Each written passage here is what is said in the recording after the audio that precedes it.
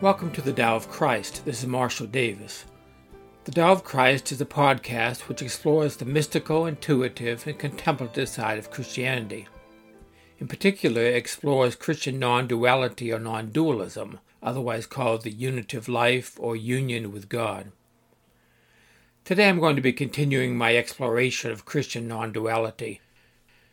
Because I am a Christian, I look to the Christian scriptures for inspiration on spiritual matters. I love the scriptures, I read them daily and study them and preach them. I find them inspiring. As the second letter to Timothy says, all scripture is inspired by God and useful for teaching, so they're useful. Christians have developed all sorts of theories of the inspiration and authority of scripture. Many of them, like the ideas of biblical inerrancy and infallibility, go beyond what the scriptures claim for themselves. In fact, they make the written word into an idol, a false god, a substitute for God, which allows humans to pretend that the doctrines that they deduce and they develop from scripture are also infallible and inerrant. And then they become a litmus test for who is in and who is out, who is and who is not a Christian. Scripture never claims for itself the types of things that many evangelicals claim for it. It simply says that Scripture is inspired by God and useful in the spiritual life. That's it, and I agree. I find the Scriptures to be both inspired, God-breathed, and useful for teaching.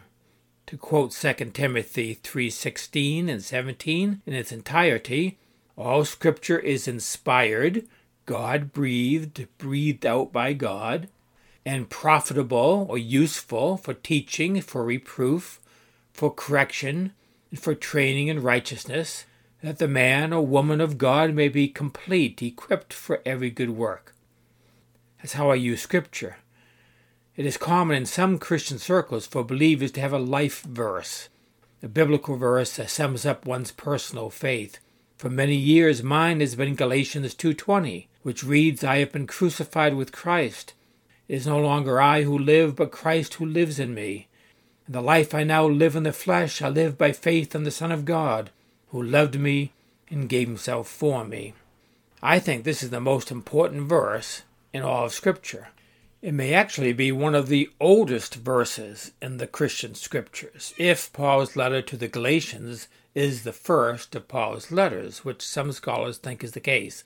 In any case, Paul's letters are universally accepted to be older than the four Gospels, so we have here in Galatians one of the oldest and I think one of the most important verses in all the New Testament.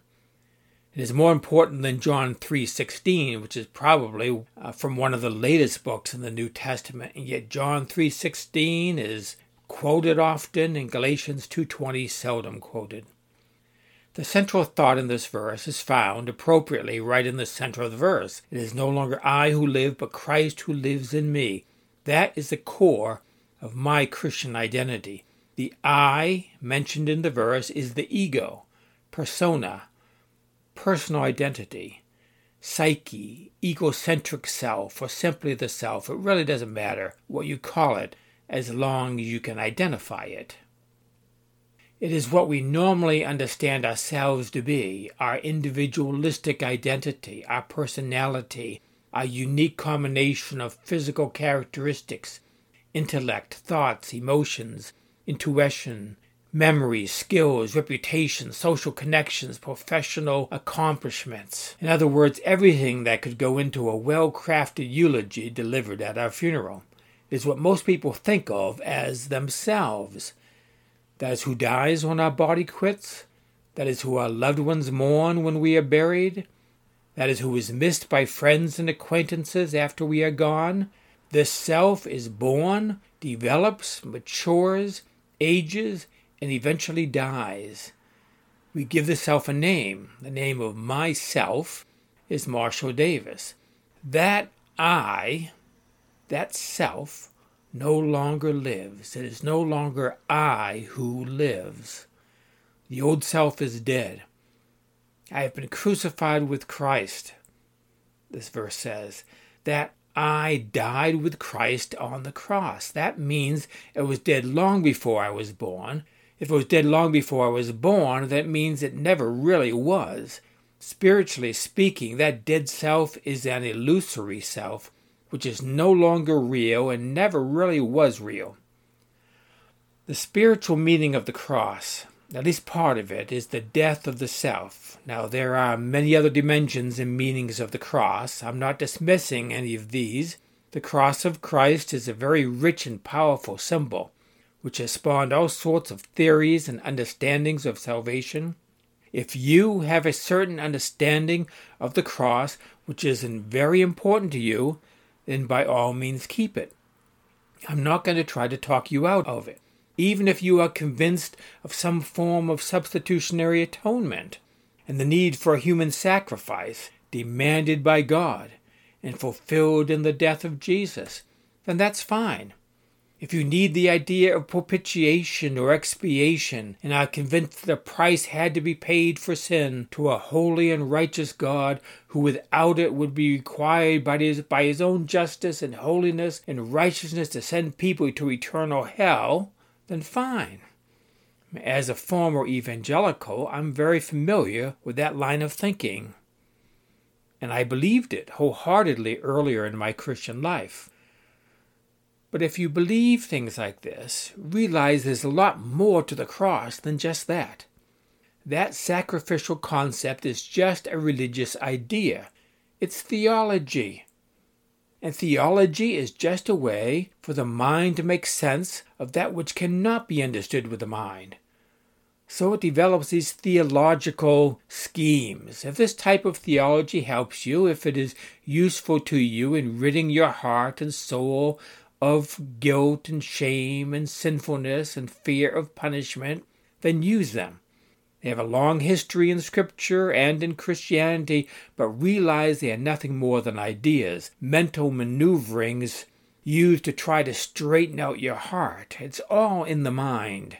With non-duality, I'm talking about something beyond the mind, which is what the Greek word used in the New Testament for repentance literally means.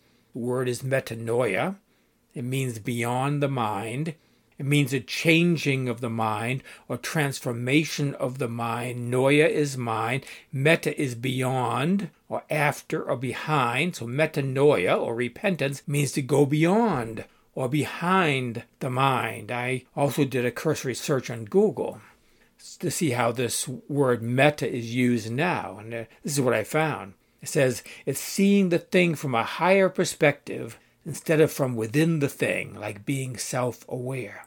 Wow, we are talking about a metamorphosis, which is another word with meta in it. It is a transformation into something entirely different.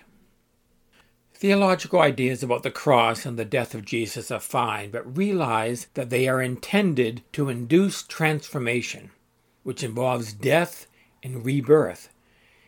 It involves the real meaning of the term born again, which has become trivialized into an emotional religious experience. That is not what it means to be born from above, or born of God, or born anew, or born again. And when you look at John 3, which is the most famous passage that uses that term, as Jesus is explaining this to Nicodemus, then you see pretty clearly what it means. But I'll explore that scripture reading in some other episode. I'm not talking about John 3 now. I'm talking about Galatians 2. I have been crucified with Christ. It is no longer I who live, but Christ who lives in me. In the life I now live in the flesh, I live by faith in the Son of God, who loved me and gave himself for me. We died with Christ. The death of Jesus on the cross is an archetypal death. It represents the death of Jesus' self and the death of our self. The cross is self-sacrifice. Jesus sacrificed himself, his self. Christians talk about Jesus' death as a sacrifice all the time, but most of the time they don't even know what they're saying. The cross is the death of self, that God may live through us. It is the death of the human self to reveal God who underlies our human mortal selves.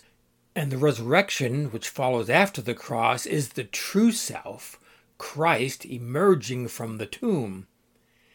It is the revelation of the eternity of the true self, which is not born and is not subject to death and cannot die.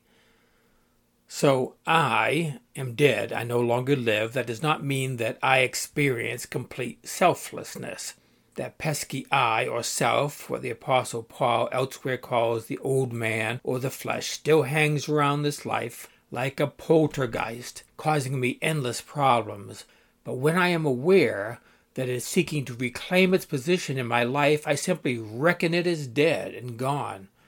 Paul talks about that in Romans. He says, "Likewise you also reckon yourselves to be dead to sin, but alive to God in Christ Jesus." When our self dies, or is revealed as already dead, then the Christ in us who cannot die is revealed. Christians, especially evangelical Christians, talk about receiving Jesus into your heart or into your soul, into your life. They talk about having Christ in their hearts, and they're right. More right than they even know. Christ is in us. In fact, Christ is all there is. The immortal, eternal Christ dwells within us. Another way that Christians talk about this is by talking about the Holy Spirit within us. That's a different doctrine which is trying to make the same point. The immortal God is within us, and we are in God. In him we live and move and have our being, as Paul is reported to have said in the book of Acts. And when we, the self, dies, what remains is what is immortal, the immortal God. The concept of the image of God, that we are made in the image of God, is another way of coming at that same truth. In any case, our mortal self dies or is seen as already dead, but Christ lives in us. Paul said, "It is no longer I who live, but Christ who lives in me." We live no longer as our false, dead, illusory selves, but we live as Christ. This is the same thing that the Hindu teaching that Atman is Brahman is saying. In the place of myself is Christ, who lives in me. Me, meaning this body-mind that people call Marshall Davis. But the false self, that old impostor, who identified itself as the Lord of this life and possessor of this body, is dead and gone. Good riddance. I do not mourn its passing. This is freedom, this is liberation, this is salvation, this is enlightenment, this is awakening, call it whatever you want. Don't let the words hang you up. Different religious traditions use different words. Don't get hung up on the words, but look at what the words point to. But in any case, it is an experiential reality and not just an idea or a doctrine. Christ lives in me. He is the only one in me. He is the only one home in this human temple that the Bible calls the body. Christ is my true self, my true nature. Now, it would be easy for some Christians to misunderstand me here. Don't get me wrong, I'm not saying I'm God or Christ. There is no I to be God or Christ. There is only God. There is no I. There's only Christ, who is all and is in all, as Colossians 3 says. Christ is God in human flesh, in Jesus and now within us. That is what the resurrection of Jesus and even our resurrection points to. The resurrection has become an arguing point for Christians, arguing about physical versus spiritual, bodily or not. Paul talks about resurrection in terms of a spiritual body, whatever that means. The practical spiritual meaning of the resurrection has become lost in dogma. The resurrection is more than a theological doctrine. It's not just a Bible story about a garden and an empty tomb 2,000 years ago. It is the reality of what the story points to. It is the spiritual reality of life, of my life. As the song says, you ask me how I know he lives within my heart. And by heart, I mean my inner being. Christ lives, and I don't. That's reality. That's my reality.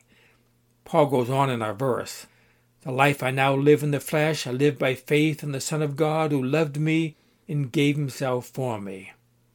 There are three parts to this verse. The central part is that it's no longer I who live, but Christ who lives in me. Then there is the background that we've been talking about. The background of that assertion that roots it in the death of Jesus, that we have been crucified in Christ, the foundation of this experience of no self or Christ's self is found for the Christian in the cross of Christ. Now, other spiritual traditions find the foundation in other ideas and stories. But for the earliest Christians who were Jewish Christians who wrote the New Testament, and whose background was the Old Testament sacrificial system, then the cross of Jesus fulfilled their spiritual tradition and freed them to see Christ in us in terms of sacrifice and self-sacrifice, death and resurrection. And it worked. Their experience of death to the old self and rebirth, and the death of Jesus and his resurrection worked.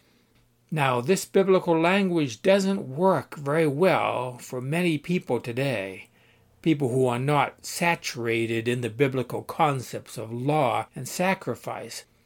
But in the context of the biblical narrative, it works. It's useful. It works for me. It roots my awareness of oneness with God in Jesus, and in particular in the death of Jesus, often referred to as the atonement, which breaks down into the words at-one-ment. The death of Jesus points to oneness. Then there is a third part of the verse, which is about how this awareness of oneness is incarnated in our lives. It communicates two important dimensions of this Christian life after awakening to our oneness with God in and through Christ, and they are faith and love. The verse says, "In the life I now live in the flesh, I live by faith in the Son of God, who loved me and gave himself for me." Faith and love are how we incarnate our true nature and live out this union with God. Living by faith in the Son of God is not about believing and mouthing the right doctrines about Jesus. It is about living in faith. It is trusting the living, immortal, eternal, cosmic, universal Logos, Christ, to live through this body. It is living Christ as our true self. The other aspect mentioned in this verse is love. This verse is lived in the context of unconditional divine love, a God who loved me and gave himself for me. God is love, the scripture says. Christ is love. Self-sacrificial love is not just something that Jesus of Nazareth did during his life and in his death. It is something that Christ does now and eternally. That self-sacrificial love was demonstrated by Jesus and is lived in us now by the living Christ. This is the experiential spiritual reality in which one knows the self-sacrificial love of the indwelling Christ and lives it out in faith through self-sacrificial love toward God and others. Now, I know this is sounding very theological and very Christian, but this is Christian non-duality that I'm talking about after all. It's not Hindu non-dualism or Buddhist non-dualism or Taoist non-dualism or various forms of American non-dualism that are popular now. They all have their history and religious backgrounds that inform them, but this is Christian non-dualism. The core of this new reality is the central message of this verse, which is that it is no longer I who live, but Christ who lives in me. This is the true self, who is Christ. In reality, Christ was always our true self. All it takes is the dissolution of our illusory self to reveal the presence of the living Christ. So that's my life verse, Galatians 2:20, which I consider the most important verse in all the New Testament. Next time on the Tao of Christ, I will explore another aspect of Christian non-dualism. I have also recently started a Facebook page where listeners can respond to any of these podcasts, so I invite you to do a search and find it. I hope you join me next time for the Tao of Christ.